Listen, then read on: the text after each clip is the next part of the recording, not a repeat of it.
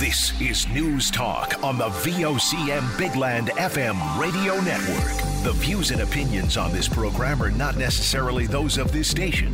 And now your News Talk host, Linda Swain.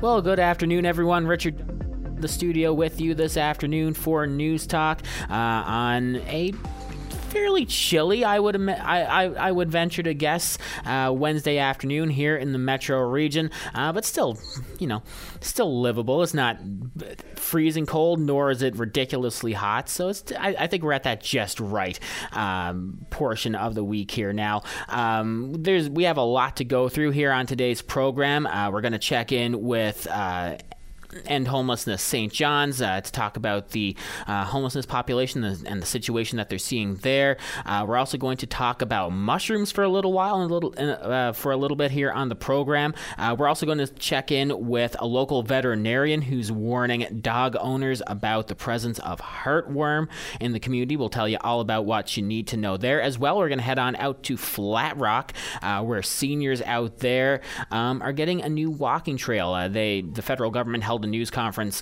earlier today, so we're going to revisit that as well. But first, let's check in with today's VOCM News question of the day. And today we are asking, do you agree with the move to allow all students in the province to ride the bus no matter how close they are to their school? And of course, that's in reference to the provincial government deciding to do away with that 1.7 kilometer busing rule that was in place for as long as I can remember. Current results on the question of the day: overwhelmingly 83% agree with getting rid of that busing rule, 17% saying no. There's still loads of time to have your opinion on today's VOCM News question of the day. Just head on over VOCM.com. Our poll is going to be open for the rest of the day, so you can have your say. Now, as you mentioned, as Jolene Grimes mentioned in the news, currently sitting at 15 degrees in St. John's. Just having a look at some temperatures across the rest of the island. Pretty much the same thing. Seems as the closer that you get to central, it seems the warmer things get. Currently 18 degrees in Gross Mourne. Same thing in Grand Falls, Windsor. Looking ahead at Labrador, currently 13 degrees and some drizzle there. 18 in Happy Valley, Goose Bay, and currently 9 and a little bit of sun in Nain. And that segues perfectly to the first interview on today's program, because we're going to talk with David Neal from the Gander Weather Office. I reached him a little while ago because I was looking at the forecast, and it looks as though there's a little bit of precipitation in the forecast for the next couple of days. Some people would say that that's really well needed. Of course, here in the metro region, we've been having there's been a fire ban in effect. So I reached David Neal to find out what's coming up in the forecast. A couple of systems that are coming through, basically both taking kind of similar tracks as they track towards the island. So the first one is actually making its way across the Maritimes there today, and we're seeing some rain pushing into parts of the island already ahead of that so far today. That's going to spread across the remainder of the island through the night tonight, and likely going to linger over many areas through most of the day tomorrow, possibly into tomorrow night. So that system generally looking at anywhere from about 10 to 20 millimeters across most of the island, with the exception of parts of the south coast, which could see amounts a bit higher, possibly in the 30 to 40 millimeter range by the time it's all said and done. So that's first system comes through. We have a little bit of a brief break there on Friday for some areas, though there could still be a few spotty showers kicking around through the day on Friday. But then another system moves in Friday night, and that's going to spread another period of rain across the island Friday night into Saturday. So yeah, certainly a few days of wetter weather on tap. Now, we've had a fire ban in place here in the metro region for the last couple of days, so I guess all this wet weather on the way would bode well in terms of preventing that. That would certainly help in quelling some of those drier conditions that we've seen, and that area should move in there tonight. That first ban, so that should certainly help with hopefully getting a bit more moisture down. That's for sure. And now we spoke a lot about the island, Newfoundland. Is Labrador expected to see any of this rain? Yeah, we're looking at that system coming through Lab West. Looks like they'll have some rain with that as well. That doesn't look like the system's going to impact all of Labrador, but it looks like it's going to move in through quite a few areas of Labrador over the next couple of days. So that region as well will see some impact from, or some of the precipitation from this certainly this first system. As we go ahead with the next one, again, it looks like parts of Labrador, not necessarily all of Labrador. It looks like Lab West may escape the second one that's coming in, but the remainder of Labrador looks like we'll get some precipitation from that second system at least. Now, I know one thing that a lot of people are going to be wondering about, David, especially over the next couple of days, is the temperatures. I know that, at least here in the metro region, it's felt pretty fall-like over the last couple of days. Are things expected to go up more around seasonal over the next couple of days? No, just looking at the short term, generally looking at temperatures likely staying a little bit below 20 degrees for a couple of days, but it does look like as we get more into the later part of the weekend, should see temperatures come up a little bit more, and same thing kind of elsewhere on the island as we get a little bit later into the weekend, start to see temperatures get up into the likely the low 20s at the very least. So start to see a little bit more warmer weather, but certainly, as you said, it certainly has almost that kind of like early fall feel a little bit across the island so far, at least as over the last couple of days, certainly. Excellent. David Neal with the Gander Weather Office. As always, I thank you so much for your time today. No problem. Thanks for having me. And there you have it. That is David Neal. I do want to mention I spoke with David about 20 minutes ago, and just after we finished our conversation, about 2 minutes later, he called back telling me no slight correction to what he said. The temperatures should actually increase on Friday up to around the low 20s as that system moves out. So a little bit of a slight correction there, and for some that might be a little bit of good news that the warm weather will be returning a little bit more quickly. I know that some really enjoy the fall weather and they welcome a little bit of the cooler temperatures. Claudette, what do you prefer? Okay, so I'm Goldilocks, you know, I like it just right. I don't like it too hot at all, and I love the fall, but I also appreciate the warm summer nights when moths and mosquitoes are not around, so when it has a cool enough breeze to kind of keep them at bay.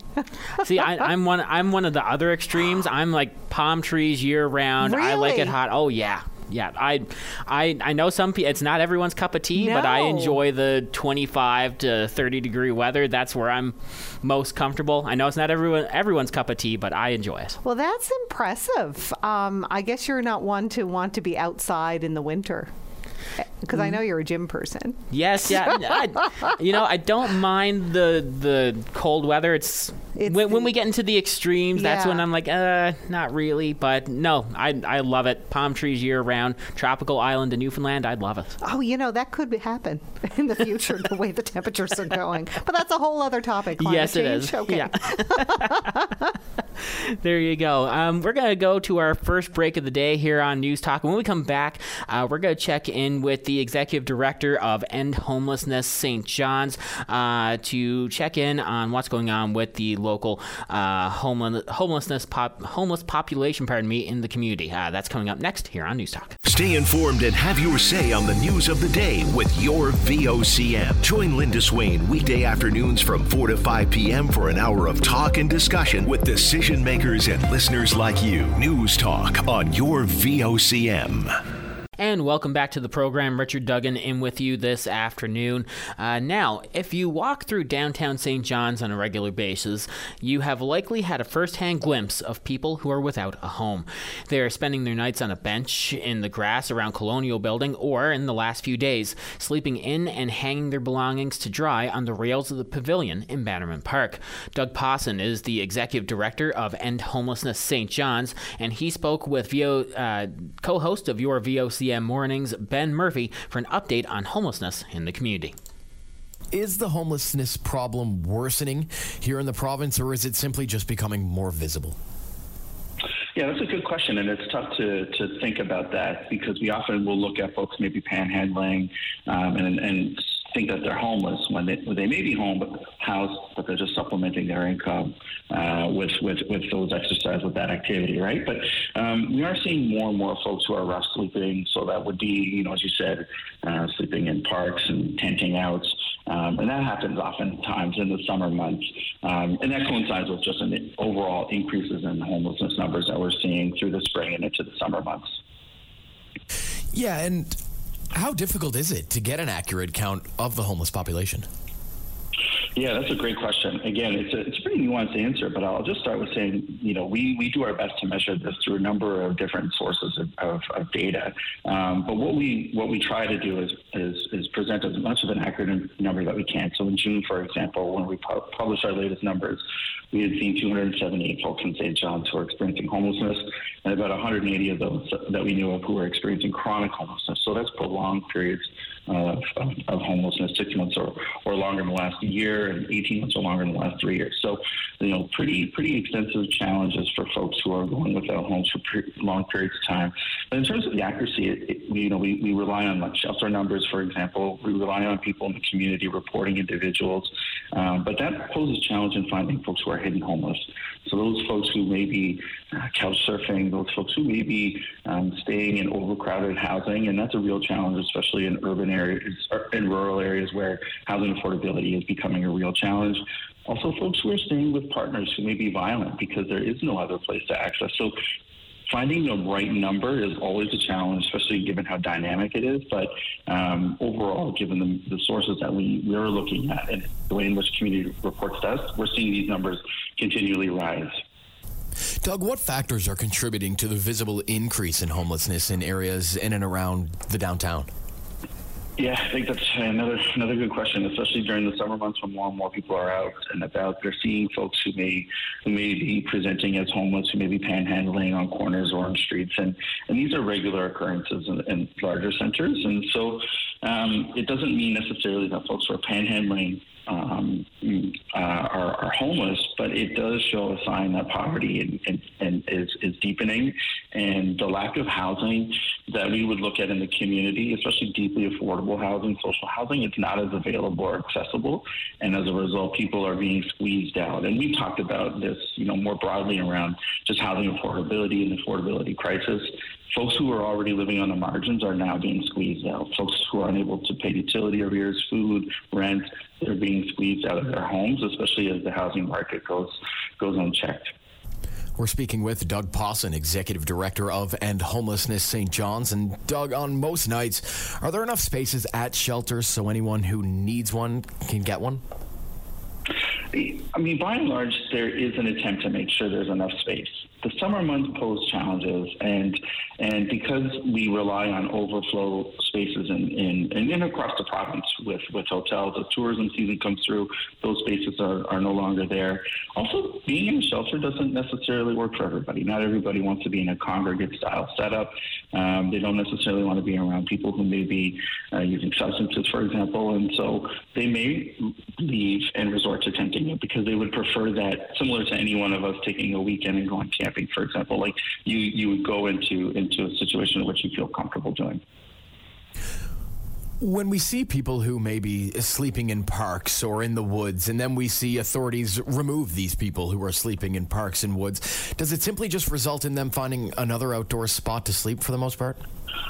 Yeah, I mean, typically what we see with the City of St. John's, for example, bylaw is really great at just, letting community partners know that there may be individuals in a specific location, and they won't interfere with those folks if they don't absolutely have to due to health or safety reasons.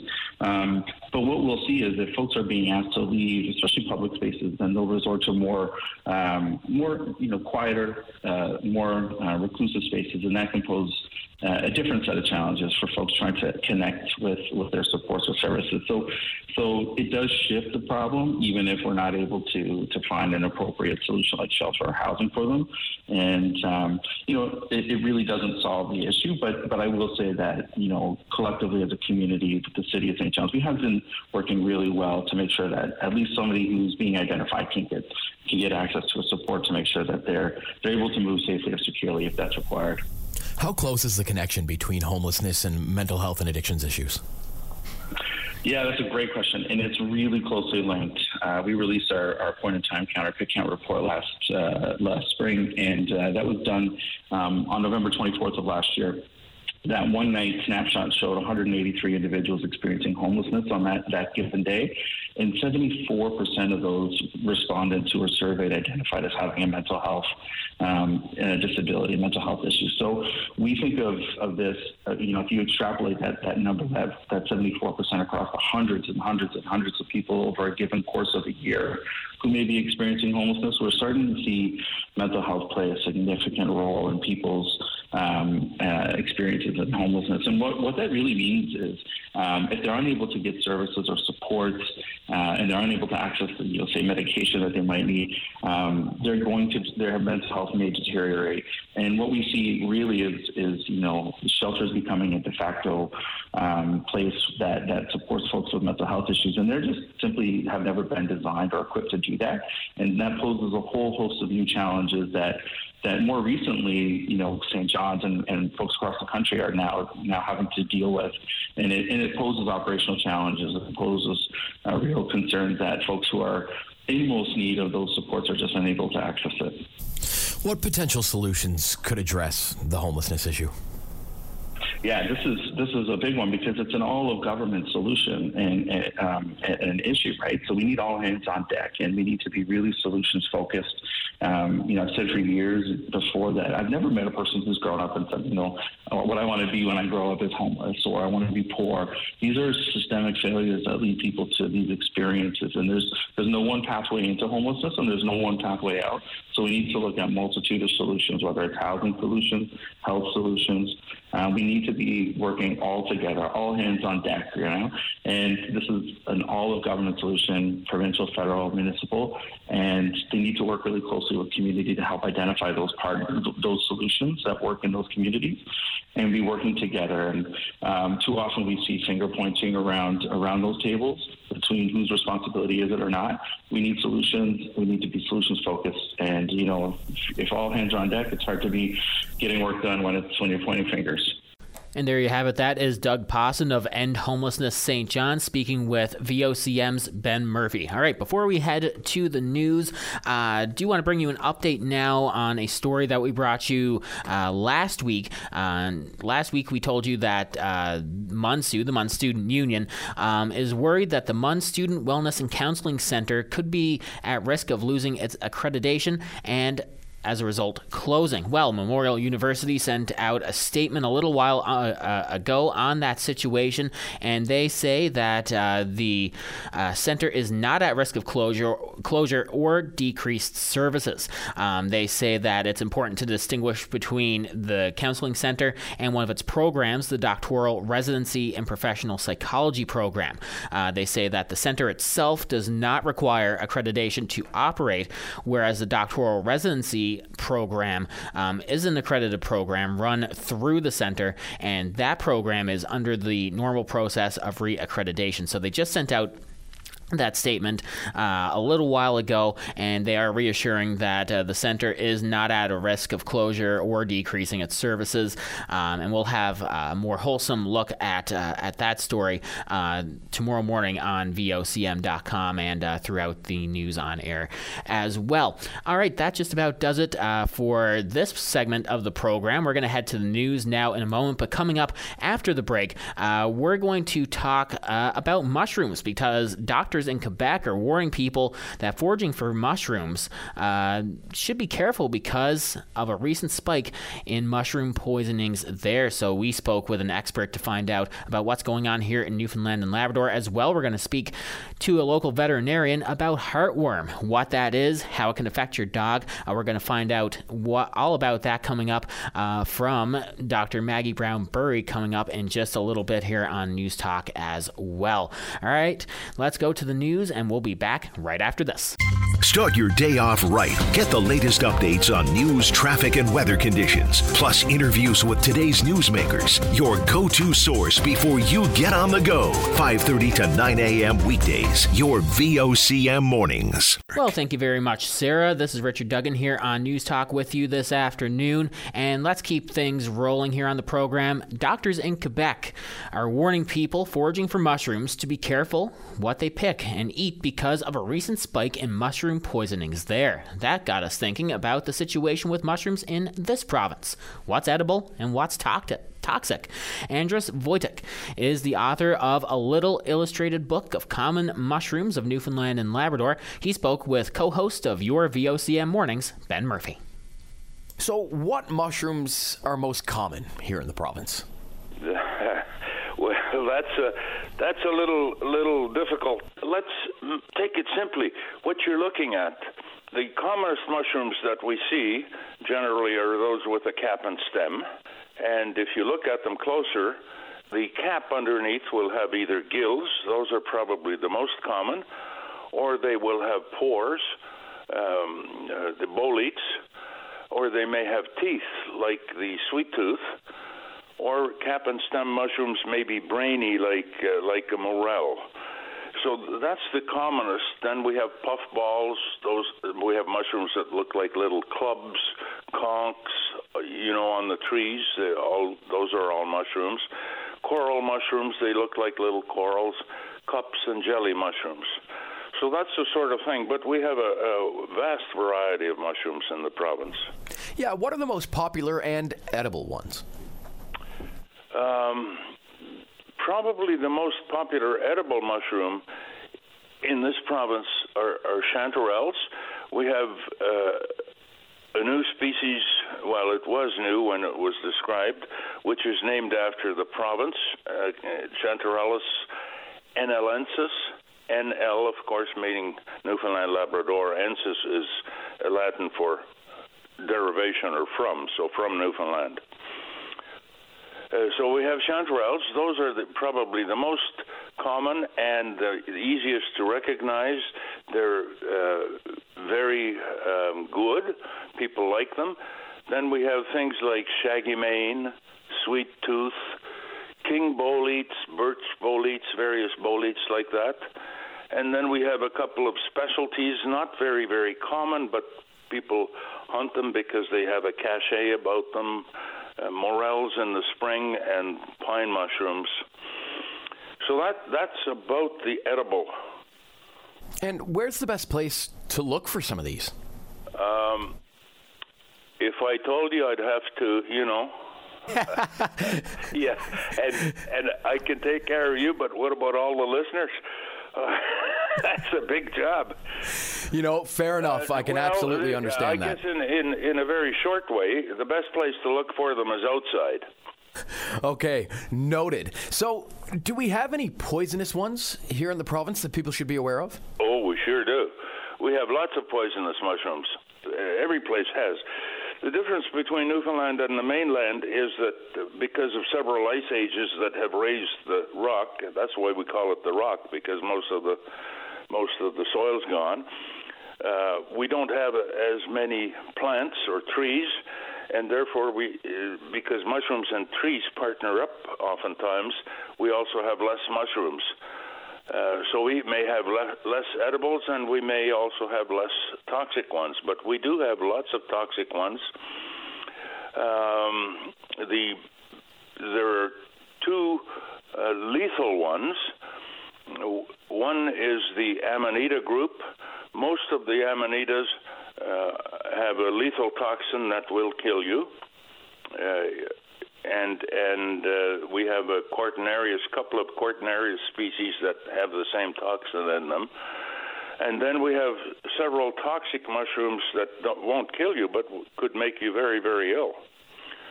So we do have poisonous mushrooms, if you wish. So how can you identify those that aren't fit to eat?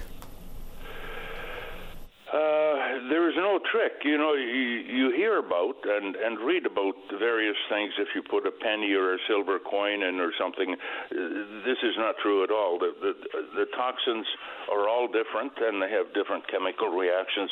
There's no way to pick up any single this. The way to do this is you need two things. You need to be able to identify the things that you can eat, and you need to be able to recognize those things that you cannot eat or should not eat. Every mushroom is edible once,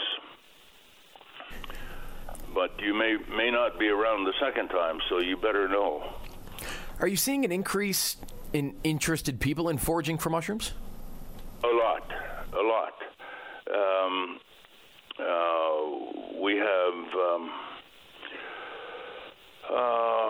We have a restaurant named after mushrooms. There's a Chanterelle restaurant. There's a Chanterelle Drive.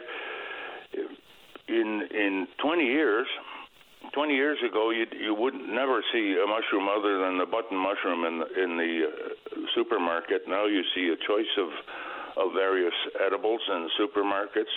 Most of the better, I shouldn't say better, but most of the sort of more varied restaurants will offer wild mushrooms on the menu, either in a sauce or some other way. So they're very, very common. There's an increasing foraging activity with various websites. We have our own mushroom club. We have commercial pickers in the province, which was a rarity before. So there's a huge increase in mushroom interest. So where can people get a copy of a little illustrated book of common mushrooms of Newfoundland and Labrador? The Grossmorn National Park stores have copies. The Grossmorn Cooperative Association store in Rocky Harbor also has copies, and you can look them up online and order online if you're not in the Grossmorn area. Many other stores carry them. I don't honestly know, but I know that here in Corner Brook, where I live, the stores have them, and I think you can also order it on Amazon. And there you have a very interesting conversation there between Andrus Voigt and co-host of your VOCM Mornings, Ben Murphy, talking about mushrooms and some of the dangers and the risks that people need to know about if they're out and about and they look like they're going to go picking. And I know, Claudette, you had an interesting story that you're going to share about, that you were reading about mushrooms as well. Yeah, and it doesn't have a happy ending, unfortunately. So when I heard this on our news program, I immediately thought of the recent news story that has come to light out of Australia. So homicide investigators are trying to figure out how 3 people died, a 4th became critically ill, all after they ate wild mushrooms that were prepared for them at lunch. Now what's interesting is the woman who cooked it, she was separated from her husband. Her children didn't have that meal, but she did give it to the in-laws, and the in-laws are the ones who had passed away from eating the wild mushrooms at lunch. I don't trust myself to pick the right mushrooms. Like, I would be afraid to serve up wild mushrooms that I foraged, because as you heard in the interview, Richard, that it's easy to mistaken certain mushrooms for ones that are bad for ones that are good. Absolutely. No, I wouldn't trust it at all. No way.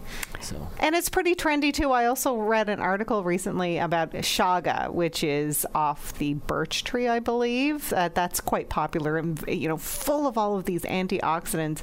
People are having that as tea. That's another one that is supposed to be growing in abundance here in Newfoundland and Labrador. I'm just so impressed with the foragers who have the confidence to pick the right one and to sell it, because you see these mushroom products being sold at local markets as well. Absolutely. So there you have it, folks. You got to be careful what you're picking. Most definitely. All right, we're going to go to our final break of the day here now on News Talk. And when we come back, we're going to talk about heartworm and a local veterinarian who is wanting to get the word out and a warning to pet owners about some of the risks associated with that. And also, if we have time, we're going to head on over to Flat Rock because seniors there are getting a new walking trail. That's all coming up right after this. Get lost in the music of legendary artists like Elton John, the Beatles, and more. Join Claudette Barnes every Sunday from 12 to 1 p.m. and relive fond memories through the power of music with Sunday Melodies on your VOCM. And welcome back to the show. Richard Duggan and with you this afternoon. Well, heartworm isn't typically something that Newfoundland and Labrador dog owners would need to worry about. However, one local veterinarian says that we should. Vet Dr. Maggie Brown-Burry spoke with Patty Daly on VOCM Open Line earlier today to discuss what exactly heartworm is and what dog owners should be looking for. So I wanted to chat with you a little bit about heartworm, which, in case anyone doesn't know, is a very literal name. It is a worm that will live in the heart of your dog. And it's not something that we really discuss with our clients in Newfoundland, because in Canada, the areas of risk are more southern Ontario, southern Quebec, southern Manitoba. And out here, we don't typically worry about it because we don't have the right climate. Okay. But lately, there's been a lot of people adopting dogs from Texas, from all over the world, really. But in Texas, in particular, seems to have a really robust dog rescue system, and for getting those dogs, finding them homes across the continent. And Texas is one of the top 5 locations for heartworm. So dogs in Texas, basically, they have heartworm unless proven otherwise, and they don't think of it as being a big deal because it's so common down there. So they will adopt out these dogs that are heartworm positive, not really realizing that they're sending the dog somewhere where people don't know a lot about heartworm. Before we get into a worm living in the heart sounds particularly dangerous. What is the danger? So a lot of the time, if a dog has like a heartworm infection, they might seem very healthy. When it first is in the dog, it doesn't necessarily cause any big problems for them. But what can happen is as those worms grow in the heart, they can cause obstruction to the blood flow out of the heart and cause really severe heart failure. So it can be deadly. Exactly, yeah. Okay. So is there any way to identify whether or not a dog being adopted from Texas or anywhere else has heartworm? A lot of the time, these dogs coming from Texas will have some medical records that will say when they were tested and what the results were. And a lot of them will come up saying that they are positive. So it's really important that people that are getting these dogs follow up with a veterinarian here to either retest and confirm the infection before starting treatment or to start treatment and then do the follow-up. One thing that's important to note, though, is that it takes about 6 to 7 months after you are infected before it will show up on a test. So if you're getting like a young dog, like a 5 or 6 month old puppy, they will not have tested it because there's no way they could have been infected long enough ago for the test to show it. But that doesn't mean that you shouldn't follow up with additional testing once you bring that dog here to Newfoundland. And the reason that this has been coming up lately is adopting dogs from Texas has been going on for a while now, and some of the veterinarians across the province are seeing dogs that have been living here for over a year who never did that follow-up, doing the test and finding out that they've been living with heartworm this whole time. And then our concern is with climate change, the temperatures are changing, and we have been meeting the criteria for transmission in Newfoundland. And if these dogs are living here with heartworm, could they be putting other dogs at risk? Because we do have mosquitoes here, and mosquitoes are how the disease is spread. That's what I was going to ask, because, I mean, becoming infected, I was wondering how that even happened. So it's as simple as transmission via mosquito. Yeah, and the trick is that it has, like, a mosquito has to bite an infected dog, picks up the tiny, like, baby worms in the bloodstream, and those worms continue to develop inside the mosquito, and then when the mosquito bites another dog, it passes on the more mature worms. The reason we haven't worried about it in Newfoundland is that maturation inside the mosquito takes about a couple of weeks, and the temperature the mosquito is living in has to stay above a certain point for those couple of weeks. And especially in St. John's, we don't often stay sort of above 14 degrees Celsius 24/7 for 2 weeks straight. But looking historically, Gander is one place that I have looked at the historical temperature data at, because I know of several dogs in that area. A month and a half last year, we met the requirements pretty consistently. So there is definitely a risk that whether or not heartworm can be transmitted in Newfoundland, whether that's possible or not, there is a risk that that's changing. And so if people are adopting these dogs, and I'm not trying to discourage people from adopting these dogs from Texas, I just want people to be more aware of the risk of heartworm, and maybe even just bring it up with your veterinarian, whether or not you need to be testing your dog again. A lot of the tick and flea products that we use for all other kinds of parasites also cover for heartworm. So a lot of people's dogs are protected, but we are just taking unnecessary risk if we don't follow up on these dogs coming from other areas and the diseases that they're bringing in with them. I was going to ask about, protecting your dog, which is not from Texas, from being infected with heartworm. But so let's say I get my dog tested and it's positive for heartworm. Then what? So there are treatment options, especially if the dog is not having any symptoms. The big thing that people need to sort of recognize is that it is a long process to treat them.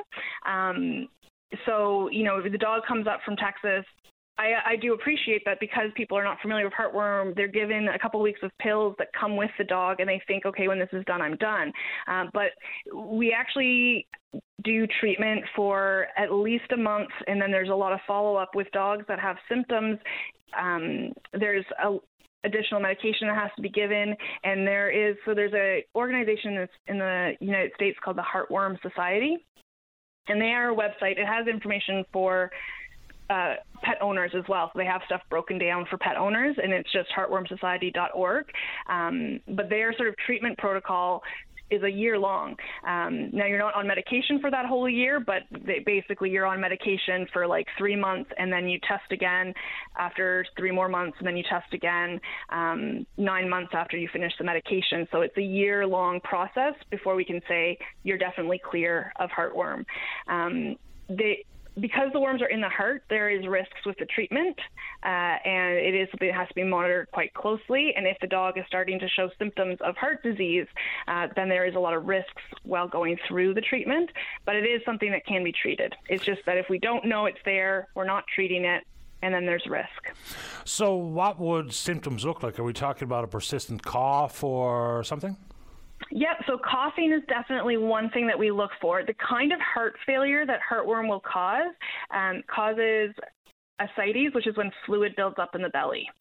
So if you have a dog who's coughing and their belly looks bloated, and this is a dog that you adopted from Texas, that's going to be really high on our list, is that they have heartworm causing heart failure. But again, a lot of dogs with heartworm, you can't tell just by looking at them. When I went to school in Ontario, where there is quite a bit of heartworm, and we always would be shown dogs who, hey, this dog who looks perfectly healthy actually has heartworm.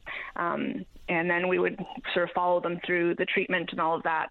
But, once you start to have that heart failure, the risk is so much higher. It is much better to catch it before their symptoms, which means if you're bringing in these dogs from the southern U.S., from places where it's warm and they have mosquitoes, talk about heartworm with your veterinarian. Make sure that you have completed all the tests to say this dog is in the clear.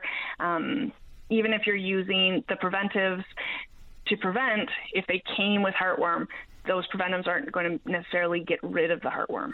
So that was the last one before I let you go. So can it be cured, or are we simply managing the issue once diagnosed? It can be cured. Yeah, okay. You can end up with a negative status, and then you can just take it off the worry list unless you go on a extended trip.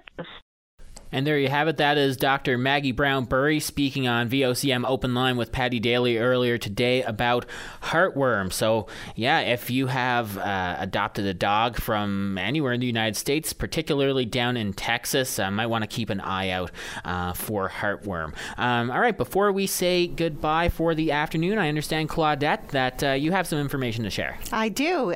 We had a motorist call in with this tip. There was a mother duck and her baby chicks trying to cross the highway at the bottom of Weir's construction by the guardrail. Figured I'd give a heads up if possible. Thank you for that. Now, definitely make sure that you're watching out for that mother and her sweet little ducklings. Let's make sure that she gets across the street safe and sound, and make sure that, they have a happy day, as all ducks deserve. Have you ever been behind a duck and the mother trying to cross? That's happened to me over my holidays, too. And it was 4-lane, CBS, Kitty Aid's turn. And it's the cutest thing, but my goodness, it's so good. I'm so glad that I saw them, because it's so easy, right? To come upon them all of a sudden, and then they're all just waddling over to the other side. I always have to be hyper vigilant because I live down by Bowering Park. So it's on your radar anyway.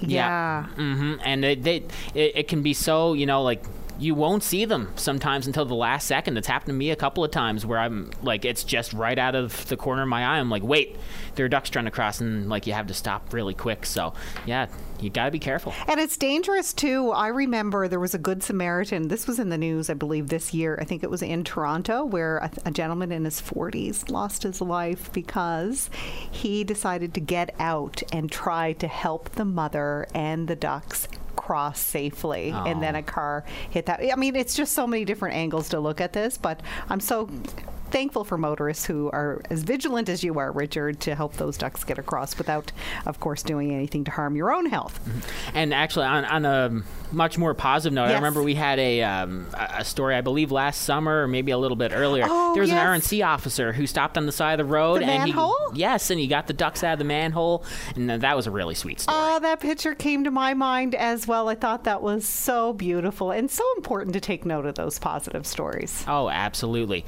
Well, on that note now, on the note about ducks, we are going to head over now to the VOCM newsroom. Sarah Strickland is waiting with the day in review. Thanks so much, and we'll talk to you soon.